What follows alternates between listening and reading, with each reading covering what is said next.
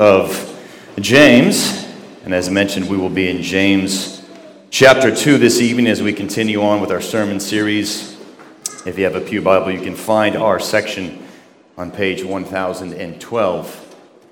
And our scripture for this evening will be James chapter 2, verses 14 through 26. And these are the words of the one and only God. What good is it, my brothers, if someone says he has faith, but does not have works? Can that faith save him? If a brother or sister is poorly clothed and lacking in daily food, and one of you says to them, "Go in peace, be warm and filled," without giving them the things needed for the body, what good is that? So also, faith, by itself, if it does not have works, is dead. But someone will say, "You have faith, and I have works. Show me your faith apart from your works, and I will show you my faith by my works. You believe that God is one. You do well. Even the demons believe and shudder. Do you want to be shown, you foolish person, that faith apart from works is useless? Was not Abraham, our father, justified by works when he offered up his son Isaac on the altar? You see that faith was active along with his works, and faith was completed by his works. And the scripture was fulfilled that says, Abraham believed God, and it was counted to him as righteousness. And he was called a friend of God. You see that a person is justified by works and not by faith alone. And in the same way, was not also Rahab the prostitute justified by works when she received the messengers and sent them out by another way? For as the body apart from the spirit is dead, so also faith apart from works is dead. Let us pray.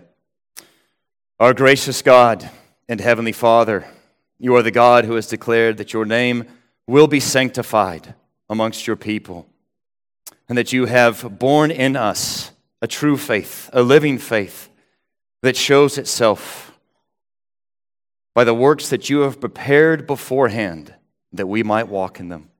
We pray now you would give us eyes to see and ears to hear your word, and unto your glory. In Jesus' name, amen.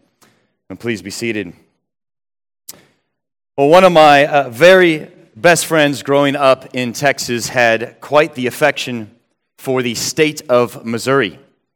And why someone would love the state of Missouri over the great nation of Texas, your guess is as good as mine. But in his defense, he attended university there, formed some meaningful friendships there, loved the Mizzou football team, the Fighting Tigers, but above all, for some reason, he loved the state's motto, which, if you don't know, is the Show Me State. You can drive around Missouri today, and the license plates proudly boast, Missouri, the Show Me State.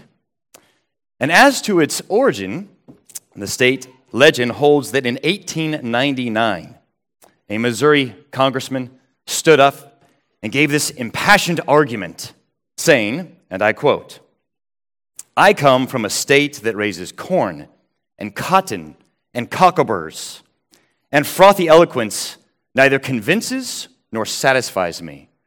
I am from Missouri. You have got to show me." And so the legend has it that the state motto of "Show Me" was then born. And in much the same way, you could think of this passage in James as the Show Me passage. Namely, show me your faith. As if James is saying, frothy eloquence, a mere profession of faith, does not convince me. It does not satisfy me, for I am a Christian. Don't tell me, show me of your faith. And so we'll walk through the text in two simple portions, looking at a dead faith in the first section, secondly, looking at a lively faith, with the main point simply being faith made visible by our works. The simple truth that the seed of faith always flowers in a bouquet of works. So firstly, a dead faith, starting in verse 14, and absolutely vital to understanding this passage is to observe that James is addressing a particular kind of faith. The question at hand is not, does faith save someone? That is not the question on the table. If you look carefully at the question posed at the end of verse 14, and that oh so helpful pronoun that, when James asks, can that faith save? As in, can that kind of faith or that type of faith save someone? And so we do well to ask, well, what kind of faith exactly does James have in mind? And you see verse 14 specifies the kind of so-called faith that is without works. And so James is addressing this hypothetical person, if you will, who says, oh, I've got plenty of faith and made a commitment to Christ years ago, decades ago. I just don't have any works. And so James raises the question, well, what good is that? Is that a real faith? Is that a genuine faith? Does that faith have any value? And then James makes my job easy in that he provides the preacher with this ready-made illustration to make his argument in verse 15. Here's the analogy. A brother or sister is poorly clothed. They're lacking in food. They're destitute. Verse 16, this person comes up and responds with these empty encouragements, this hollow hope, and says, well, go in peace and be warm and filled, without actually providing anything of substance or sustenance. And James says, what good was that? What benefit was all that talk? Of course, the obvious implication is that was of no good, no use, no benefit whatever.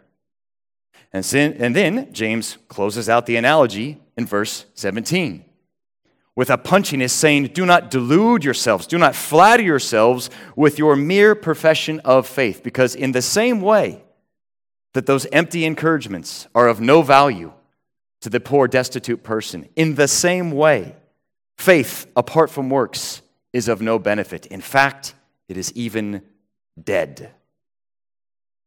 And so we're beginning to learn something of the nature of faith. James has answered that question. Can that kind of faith save? Namely, faith without works. And he has all but bluntly, characteristically said, no, it cannot.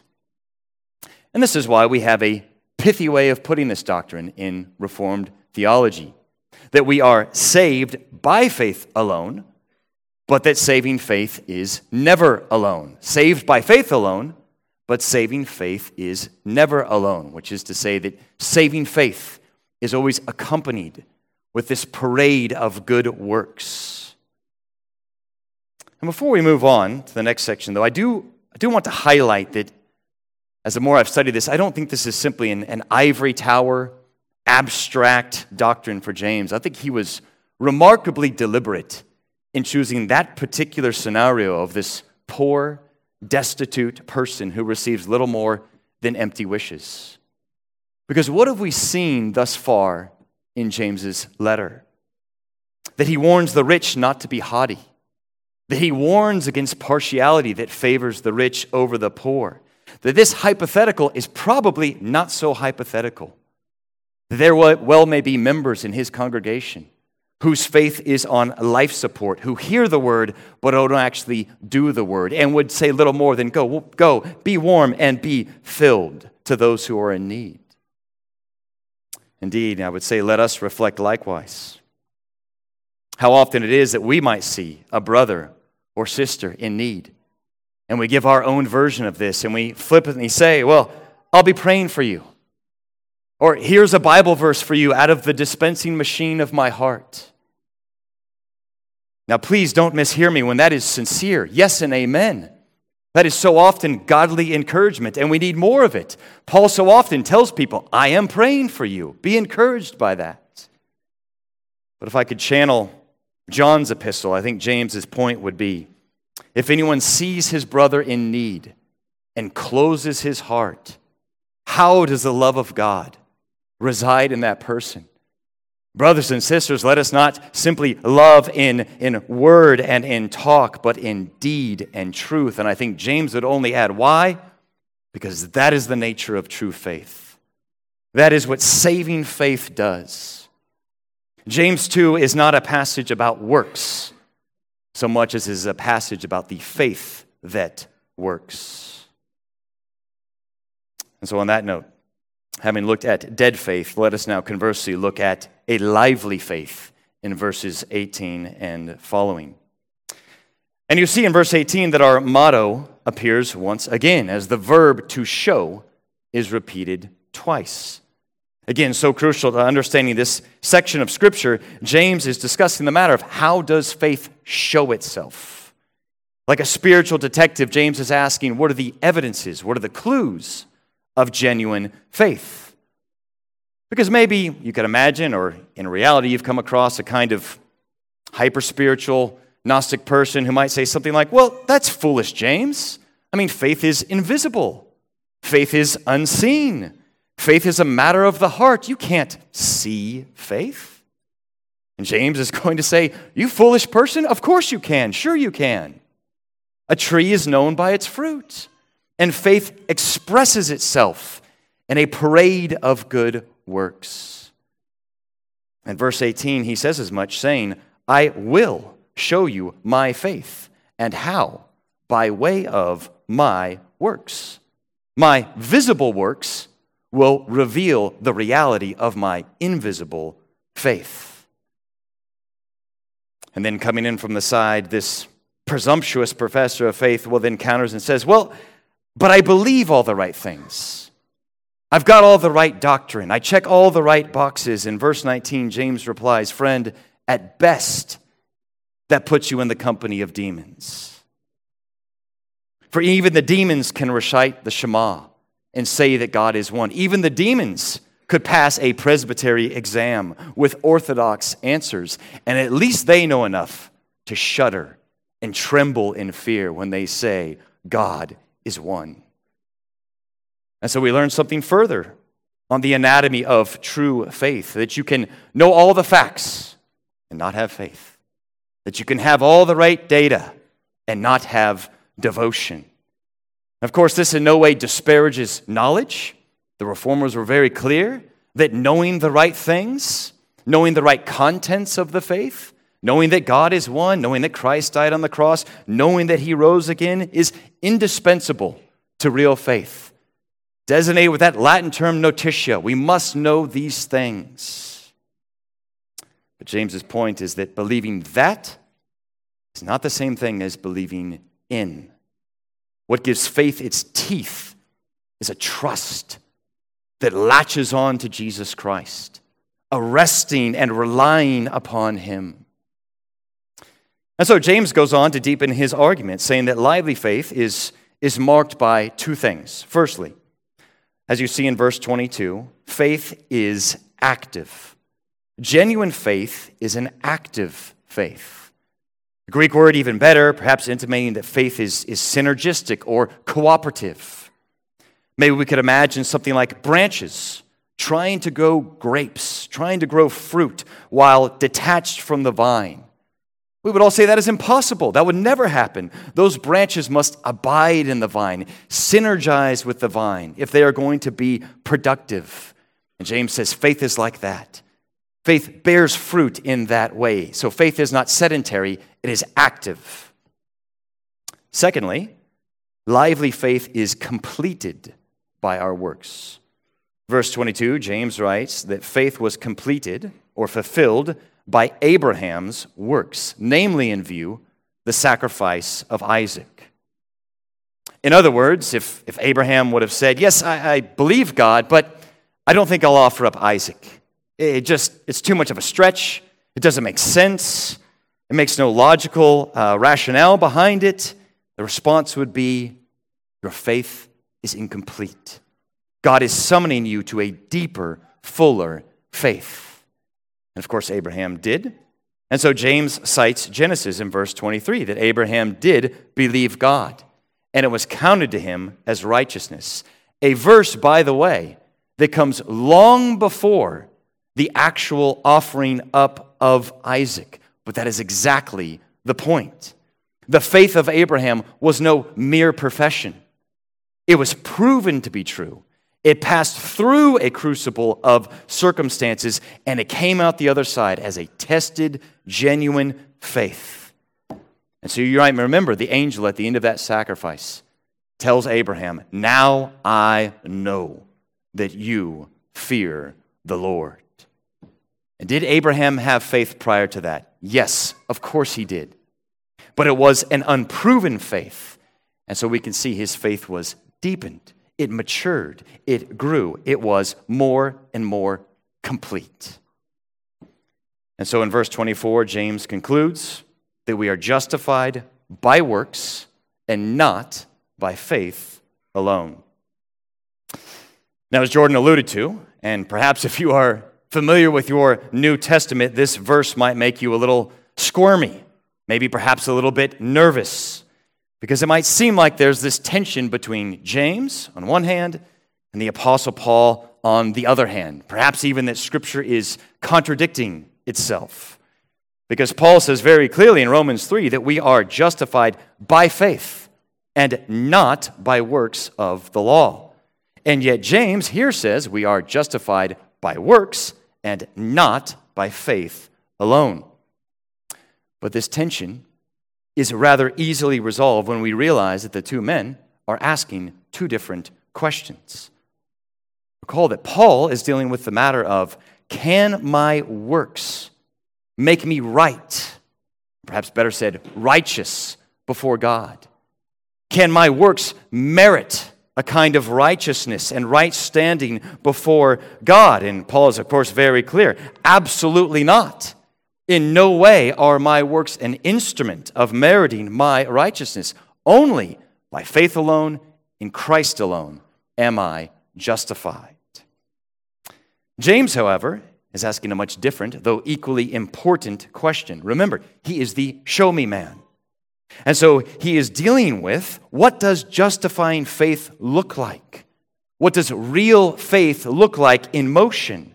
And of course, we know by now his answer is in this activity of works.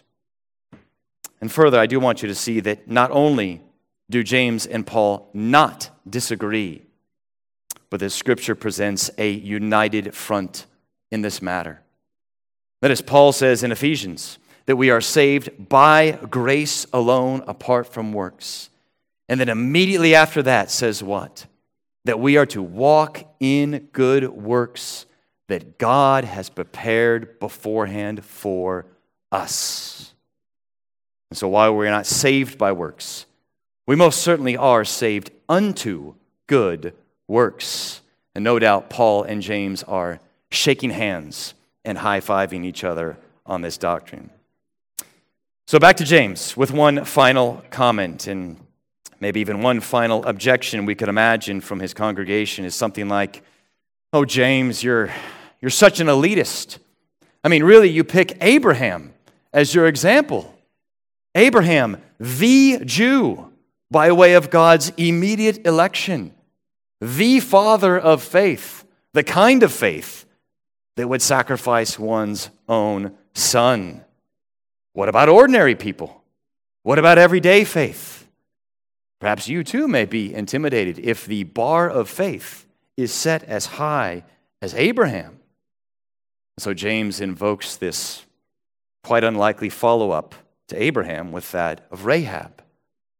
Rahab the Gentile, Rahab the Canaanite, assumed to be of low moral character, low status, and yet James holds her up right next to Abraham, as you see in verse 25, in the same way as Abraham, Rahab the prostitute showed forth a justifying faith when she let out the spies by another way. It's as if James has now cut off every excuse and given every encouragement that all of us, from the greatest to the least, are summoned to have an active, lively faith. Indeed, faith can be on a spectrum.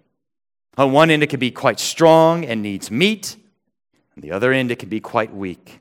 and can barely take milk. But we know the truth, that even the faintest faith latches on to the greatness of the Lord Jesus Christ, through whom we are to do good works by the power of the Spirit. And so as we begin to close, let us lay up in our hearts but three things about the nature of faith and works. Firstly, most obviously, true faith is a working faith. True faith works. A statement that, unfortunately, no doubt has fallen on deaf ears in recent times. But James has been so clear. Faith without works is dead. Works are the necessary, vital outpour of faith. There simply is no such thing as a non-working faith. As our confession says, that good works are the fruits and the evidences of a true and lively faith. As you see in verse 26, once again, James helps me out with another great analogy when he says, as the body apart from the spirit is dead, faith apart from works is dead. You don't need to be a medical doctor to stumble across a body with no breath, no animation, to say, this is a corpse. And James says it's that simple. You stumble across a so-called faith with no animation, no breath, no life, no works. That faith is a corpse, because true faith is a productive faith. Secondly, and in light of that truth, we know we are to examine our faith in light of our works. It begs the question, is your faith lively or is it a lie? And one way, certainly not the only, but one way to cross-examine is to look at the obedience of your faith, namely your works. And I imagine that is, in a room this size, a bit of a spectrum for everyone in here. That some of you can quite easily look at your life and you find good works abounding and overflowing. And indeed, this is one of the benefits of good works, that by them you strengthen your assurance. You can hear it in James's confidence when he says, I will show you my faith, and I will show it to you by way of my works. He has this bold confidence that we should aspire to. I suspect, though, some of you would say, yes, I see my works if I squint, but I desire a more fruitful life, a more abundant life. I believe, but help my unbelief. And I imagine, too, there may even be some of you who have grave doubts, and you say, I made a decision for Christ years ago, but when I take an honest look, I see little to no works. And the desire is very faint, maybe even not there. And I hear the word, I'm just not much of a doer of the word. Should I be concerned? And James's clear answer is a resounding yes. You should be gravely concerned, eternally concerned, and ultimately with the kind of concern that would lift your gaze up to the Lord Jesus Christ. That James would say, look to Christ, and look again to Christ. Don't confuse James for some kind of legalist who would say, run out and do a bunch of works, and you'll somehow generate your stillborn faith. No, he would say, look to Christ, for this is what works are. They are done in faith, in obedience to the Lord Jesus Christ by the power of the Holy Spirit. And on that note, thirdly, let us be a people zealous for good works. As Scripture said, God has redeemed us from lawlessness to purify for himself a people who are zealous for good works. I love that word zeal. Kids, do you know what the word zeal means? You could use it tonight. Mom and Dad, I'm so zealous for Christmas. What does it mean? Admittedly, I have a somewhat odd analogy, but I have to confess, when I read that word zeal, kids, what pops into my mind immediately is my dog, my golden retriever, whose name is Cotton. Cotton is the consummate man's best friend. And the reason he pops into my mind is because when I come home, just at the mere sight of me, Cotton sees me, and he gets that tail wagging, and he gets his big red tongue sagging out of his mouth, and he's just drooling, salivating for a chance to please me. And I can just tell with all that is in his little canine heart, he just thinks, oh, just for a chance to go and retrieve that stick that my master threw and bring that stick back to my master and hear my master say, good boy, good boy. Is that not what life is for? Cotton is zeal embodied. And Christian, you should ask the question, is that you? Is that you? And perhaps you say, oh, well, yes, but as a man, woman, child, I am so much more dignified than a mere dog. Indeed, but is not God infinitely so much greater than a mere master? Is there anything greater than to hear, well done, good and faithful servant?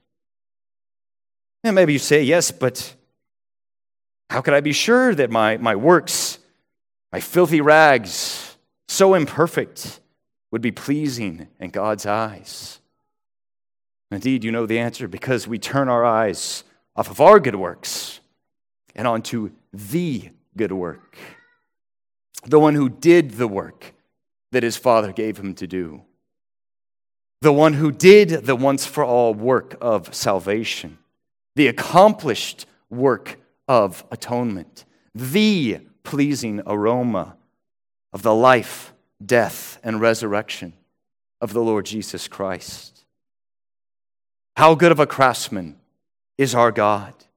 Would God do anything less than transform a people to be more and more like his Son, a people zealous for good works? Let us pray.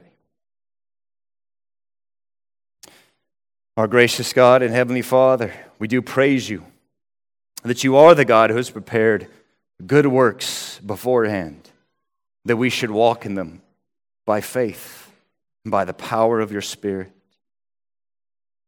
We pray you would teach us to be an expectant people, walking in the footpath of those very works that lay before us, that we might walk in a manner that is worthy of the calling unto which we have been called. And we do pray these things in the great and strong name of our Lord Jesus Christ. And amen. Well, as we continue in worship, let's stand as we respond and sing hymn 672.